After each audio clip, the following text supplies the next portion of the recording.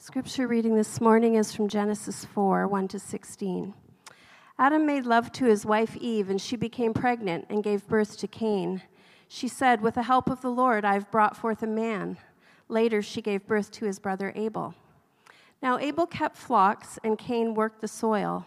In the course of time, Cain brought some of the fruits of the soil as an offering to the Lord.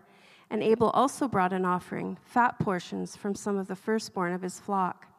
The Lord looked with favor on Abel and his offering, but on Cain and his offering he did not look with favor. So Cain was very angry, and his face was downcast.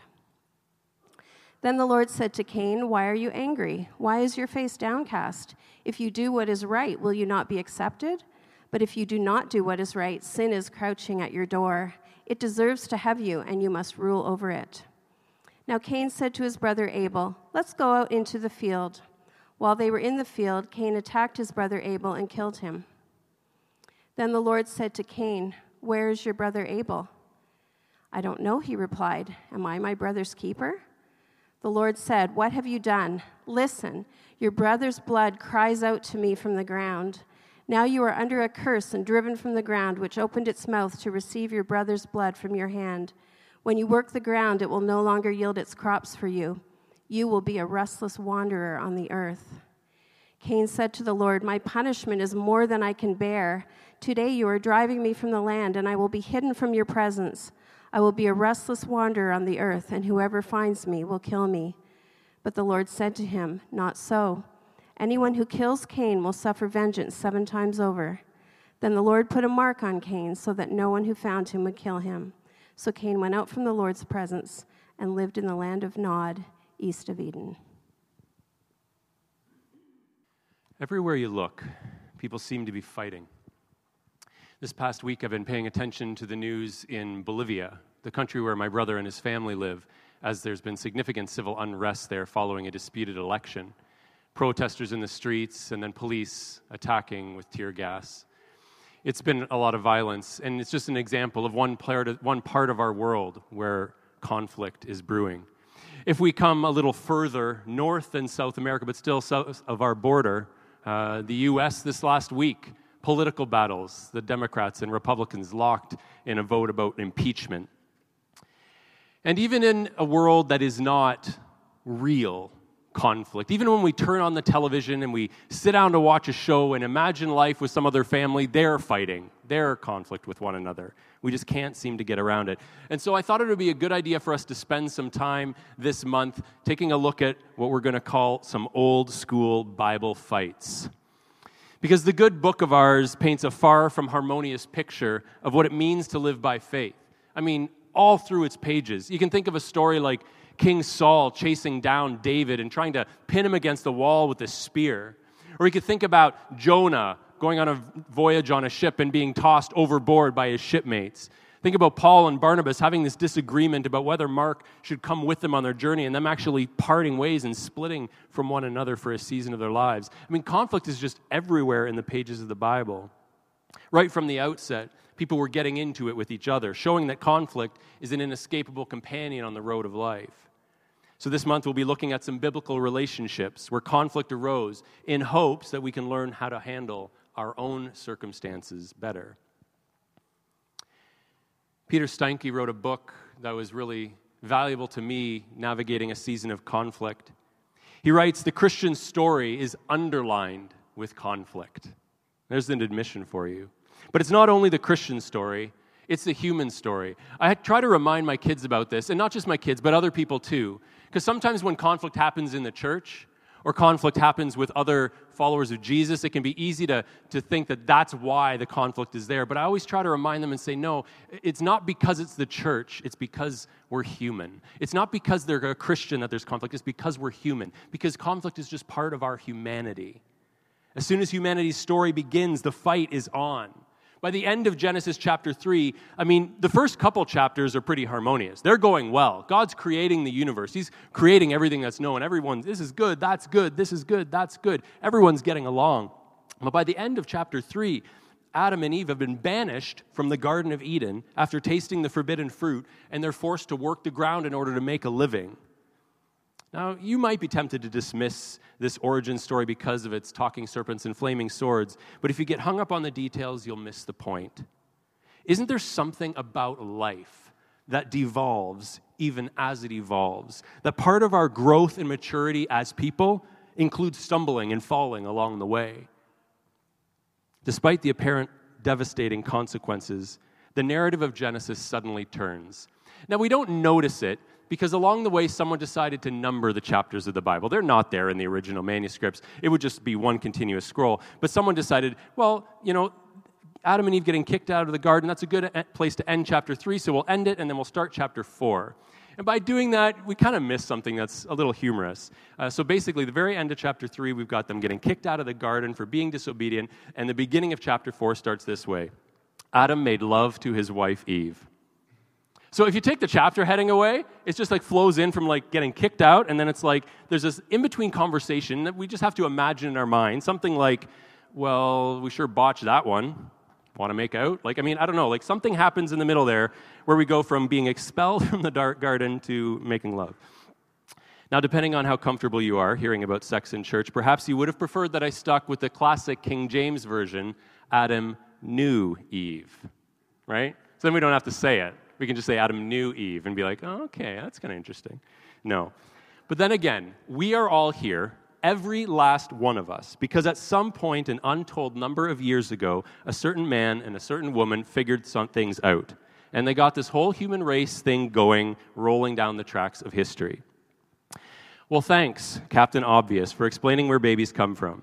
But I don't say this to explain where babies come from, but to explain where we come from, as in all of us. This is our origin story. If we read this story as of being about somebody else, some other people, then we miss one of Genesis' greatest gifts, a reminder that we were all formed from the same clay.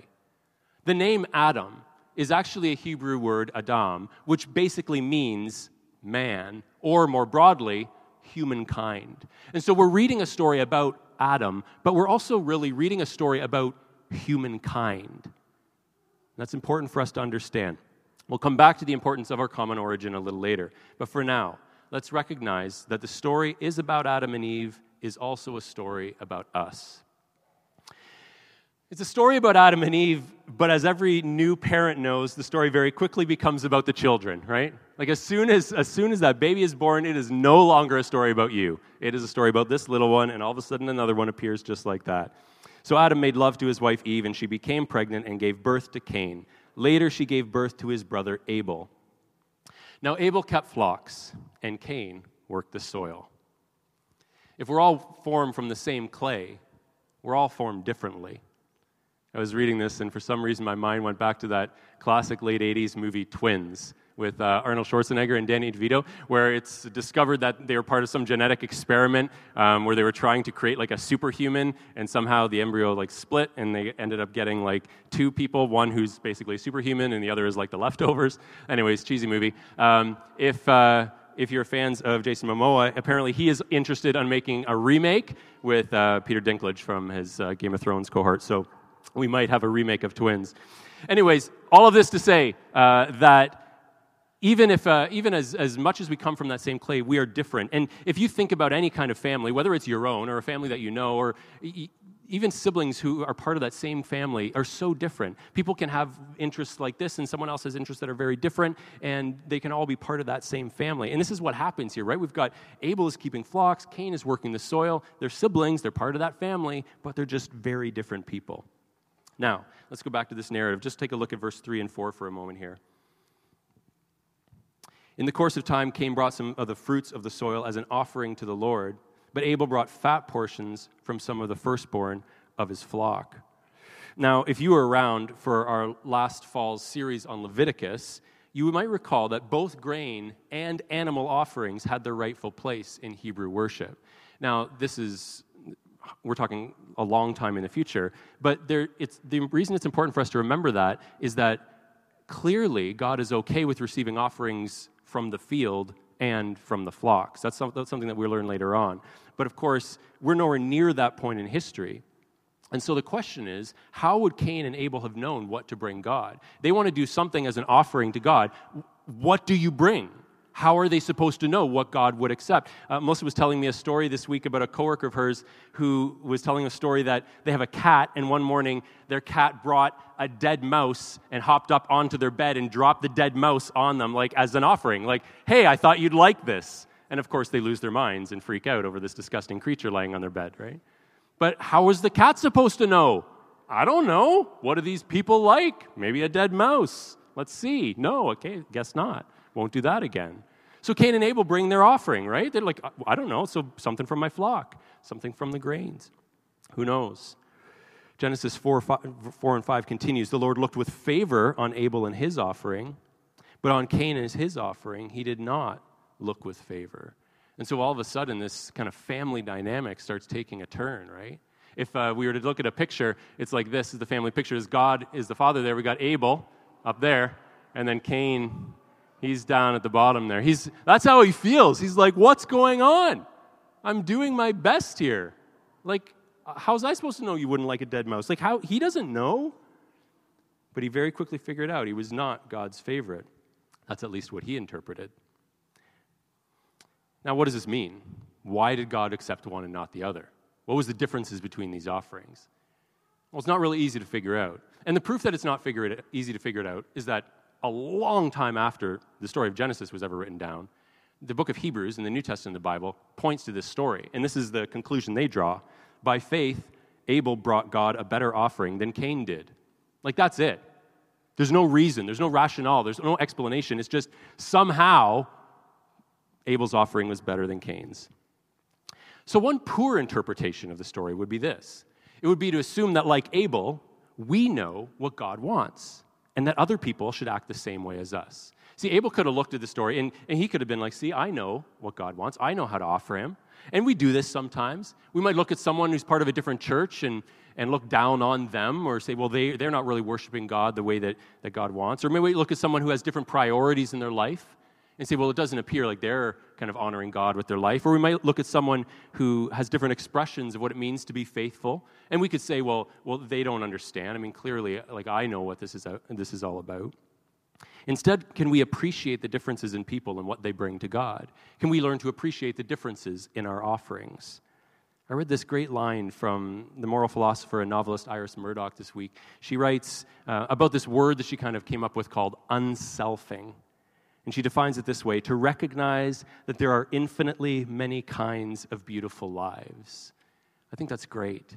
And that applies not just to others, not just to our being able to accept that people can live beautiful lives that are different than us. People can bring different kinds of offering to God than we might choose to bring. But it applies to ourselves as well. Because another unfortunate interpretation would be to think that, like Cain, surely God doesn't want what we have to offer. We sing a song earlier today, like, God is this good Father and we're loved by him. That's difficult for some people to accept because maybe you've heard a message over the course of your life that what you have to offer God isn't enough. And we have to make sure that we don't interpret the story that way. If the Genesis account doesn't provide any rationale for the acceptance of one offering over the other, is it possible that this wasn't the point of the story? Maybe the fact that it's not spelled out means that this isn't what we're supposed to get out of this. We get a clue a couple of verses later, as God says to Cain, if you do what is right, will you not be accepted? So clearly he had done something wrong that his offering was not accepted. Maybe the story has less to do with what Cain offered the Lord and more to do with what was going inside the heart of humankind's firstborn child. As we continue in the story, verse 5. So Cain was very angry, and his face was downcast. Rejection can bring out the worst in us, can't it? The romantic relationship that doesn't go anywhere. The interview that doesn't land us the job. The unexpected reaction that catches us off guard. When we feel rejected, we respond often in negative ways. Our responses vary. It may be discouragement. It may be jealousy. It may be disappointment. It may be anger. Then the Lord said to Cain, why are you angry? Why is your face downcast? But I don't think that this is about God being in the dark and him like not really understanding what's going on in Cain's heart. I think this is about him inviting relationship. I think God knows exactly why Cain is angry and exactly why his face is downcast, but he's inviting him. Talk to me about it. Let me in, Cain. If you do what is right, will you not be accepted? But if you do not do what is right, sin is crouching at your door. It desires to have you, but you must rule over it. And what a gift. Open and honest advice straight from the mouth of God. This is all you got to do. There's this danger coming your way. This is your key to get out of it. But then who wants to hear advice when emotions are running high? Quick show of hands. Anyone? Yeah, right. You're feeling angry. You're feeling disappointed. You're upset. You're sad. And someone comes up to you and gives you some advice on how to get through it. You're just like, shut up. Right? Like, I don't want to hear it right now. I don't want to hear it. When we're at our best, we understand how important it is to stay in relationship with people, even when there's conflict. When we're at our best, we understand how important it is to heed wise counsel, especially when our emotions are threatening to take over, when we're at our best. But when we're not at our best, we distance ourselves from people when there's conflict. When we're not at our best, we don't want to listen to that advice. We just continue on our own thoughts and our own opinions. Bruce McEwen writes that stress limits our repertoire of responses. Fixated on what is endangering us, we forfeit our imaginative capacities. That's a brilliant observation, right? Like when the stress is high, when the emotions are high, when we're upset, when we're dealing with some form of rejection, it's like our resources, our potential for response are just narrowed. And it's like there's this minimal things that we can do. All the things that we could do when we're healthy, when we're not feeling down, when we're not feeling downcast or angry or rejected, those kind of disappear, and all of a sudden we have these minimal responses. So how can I take these emotions I'm feeling and channel them into something generative? That's really the question that we got to be asking. But Cain didn't ask that question. God gave him the out. He gave him the warning. But what happens next is like a scene from The Godfather. Let's go for a drive. You and me. Takes him out into the field, and he kills his brother. Just like that. God's like, sin is crouching at your door. It wants you. You got to fight against it. Cain ignores the advice, and he kills his brother. John Updike, the novelist, writes, some things are hidden in health, but revealed in 104-degree fever. The anger that kind of burns up in Cain reveals something that I think is probably the cue to why his offering wasn't accepted, at least in my opinion. I wonder if the problem with Cain's offering was that he thought it would be better than Abel's. There was obviously some kind of competition taking place there. Like God doesn't accept his, and Cain just lashes out in anger. So I wonder if when he was bringing his offering, it wasn't just to honor God, but if it was trying to be better than his brother. We know what that's like, whether we're trying to impress someone in our peer group or a member of our family or someone in our workplace. We know what it's like to do something with mixed motives, and I wonder if Cain had mixed motives here and God called him on it. This is a classic case of sibling rivalry. In fact, it's actually the original sibling rivalry. Of course, they were the first siblings, so getting at each other because they're siblings. Then the Lord said to Cain, where is your brother Abel? I don't know, he replied. Am I my brother's keeper? Man, so much attitude. Like even after he commits this murder, he's still got a chip on his shoulder. I think Cain was well with the answer to that question. He knew the answer. Yes, I am my brother's keeper. I am responsible. I read this line from Elizabeth Barrett Browning this week. I think she writes this, where we disavow being keeper to our brother, we're his Cain. If we think we don't have to care for our brother, then we become our brother's murderer. We have to accept this. We have to embrace this idea that like we are all cut from the same clay, right?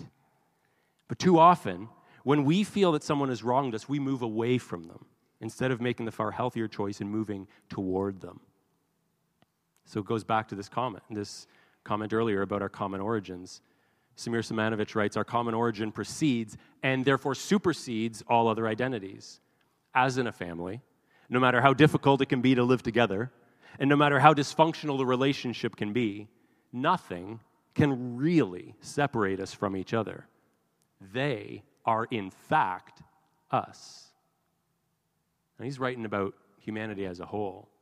We can pretend because we're at odds with someone or because someone's different than us or because they live somewhere else that we're just completely disconnected from one another. But the fact is, the truth is, the reality is, they are, in fact, us. And if we realize that, it changes the way we deal with conflict. I remember when Melissa and I were sitting in the office of a pastor before we were married doing our marriage preparation, and we were sitting there, and he was talking to us about conflict. And it's one of the things that has always stood out to us because it was a great illustration. He said, like, when a husband and wife are in conflict, and this can apply to any relationship. This can apply to sibling relationship, coworker relationship, extended family, neighbor. It doesn't really matter. But he said, when you're having conflict, he said, there are a couple of different ways you can think about it. He said, imagine it like it's a game you're playing. Like there's a volleyball net in between you. He said, like, some people approach conflict like you play volleyball with bricks. And so it's like, you're like, all right, my turn. And you like throw a brick over the net and try to hit your partner. And then they duck out of the way and they're like, oh yeah? And they pick up a brick and they throw it because you're trying to hurt each other and you're trying to win this thing. And he said, but think of it more like a rally. Like the goal in this volleyball match is to go back and forth, is to hit a ball back and forth. Okay, my turn. And you're hitting this ball and it's going back and forth and you're trying to understand one another and learn from one another and play the game together instead of against one another. What if instead of using conflict as an opportunity to compete with one another or against one another, we saw it as an opportunity to learn and to grow? I think that's what God was inviting Cain into. There's a chance here for you to learn something about yourself and maybe even something about your brother. The problem wasn't Abel. Abel hadn't done anything wrong. The problem was Cain himself, and so was the solution. When we're in conflict with people, we could write a long list of what the other person's done wrong, about what the other person needs to fix, about all of their offenses. But that doesn't get us anywhere. If we start with ourselves and think, what can I bring to the situation? What can I do about this? Then we can work on healing that relationship and working through this conflict. But Cain chose to sever the relationship once and for all. And so there was no turning back for him. And as a result, he's banished to become a restless wanderer. And our reading ends with this ominous verse. So Cain went out from the Lord's presence and lived in the land of Nod, east of Eden. In many ways, we're all living in the land east of Eden. Every one of us will stumble and fall and get angry and who knows what else. We may not kill each other out in the field, but if we're not careful, we'll get as close as we can to doing that. Fortunately for us, unlike Cain, in almost every circumstance of our lives, there is still an opportunity to turn back, whether we have been wronged or have done wrong. And if you have done wrong or have been wronged, you know exactly what that relationship is this morning. You know exactly what those circumstances are. And the good news is that it's not too late to turn back. The good news is that you can reconcile that relationship. In another garden, at another point in history, someone else who knew that he was about to be betrayed and undergo untold suffering had a life-altering choice to make. As Jesus was in the Garden of Gethsemane, knowing that he was about to be turned over, he got down and prayed. And his closest companions, they couldn't even stay awake to pray with him. He went back and found them sleeping. And then Matthew 26:42 says that he went away a second time and prayed, "My Father, if it is not possible for this cup to be taken away unless I drink it, may your will be done." See, Jesus was willing to walk a different path that would lead to reconciliation for all of us, not just for the people who put him on that cross, but for every single one of us. And in a sense, he redeems the story of Cain and Abel. He had this opportunity. He spoke to his father. He received that counsel, and he went on down that path. He was willing to do whatever it took for the sake of reconciliation. And I want to encourage us to do that. We're going to spend a month talking about conflict. There's going to be some heavy stuff, no doubt. There's going to be some challenges in these stories for sure. But the opportunity is in front of us. And what are we going to do with it? I invite you to just to stand for a moment as we close in prayer.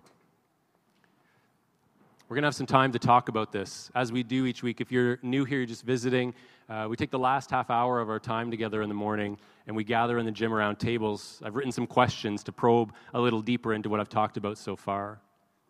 But I want us to remember that regardless of what we've done wrong or who's wronged us, regardless of what kind of enmity we feel with people or certain circumstances in our lives, that we still have an opportunity to move forward in healthy ways. And we don't have to do it on our own. So I'd like to read a verse from the same chapter of Hebrews that reminds us that we can approach God's throne of grace with confidence so that we may receive mercy and find grace to help us in our time of need. God, I give thanks for these words, a reminder that when we face difficulty and challenge and conflict in our relationships and in our lives, that we don't have to go at it on our own. We certainly don't have to respond with violence, whether it's physical or emotional or verbal violence, whatever it is. We certainly don't have to respond that way. But God, I want us to learn to take these words as our own story, to read the story as our own, that you call out to each one of us. You want us to stay connected with you, in relationship with you. So like Jesus, we can pray, your will be done in this situation. So my prayer is that as we gather around tables, you would inspire our conversation. And as we go about through the week, that whatever it is that's crossed our mind about relationships that might need mending, about conflict that might need to be faced, I pray that you would give us the courage and the strength by your Holy Spirit to walk that path. And we give thanks with the reminder that you are with us in all things. In Christ's name, amen.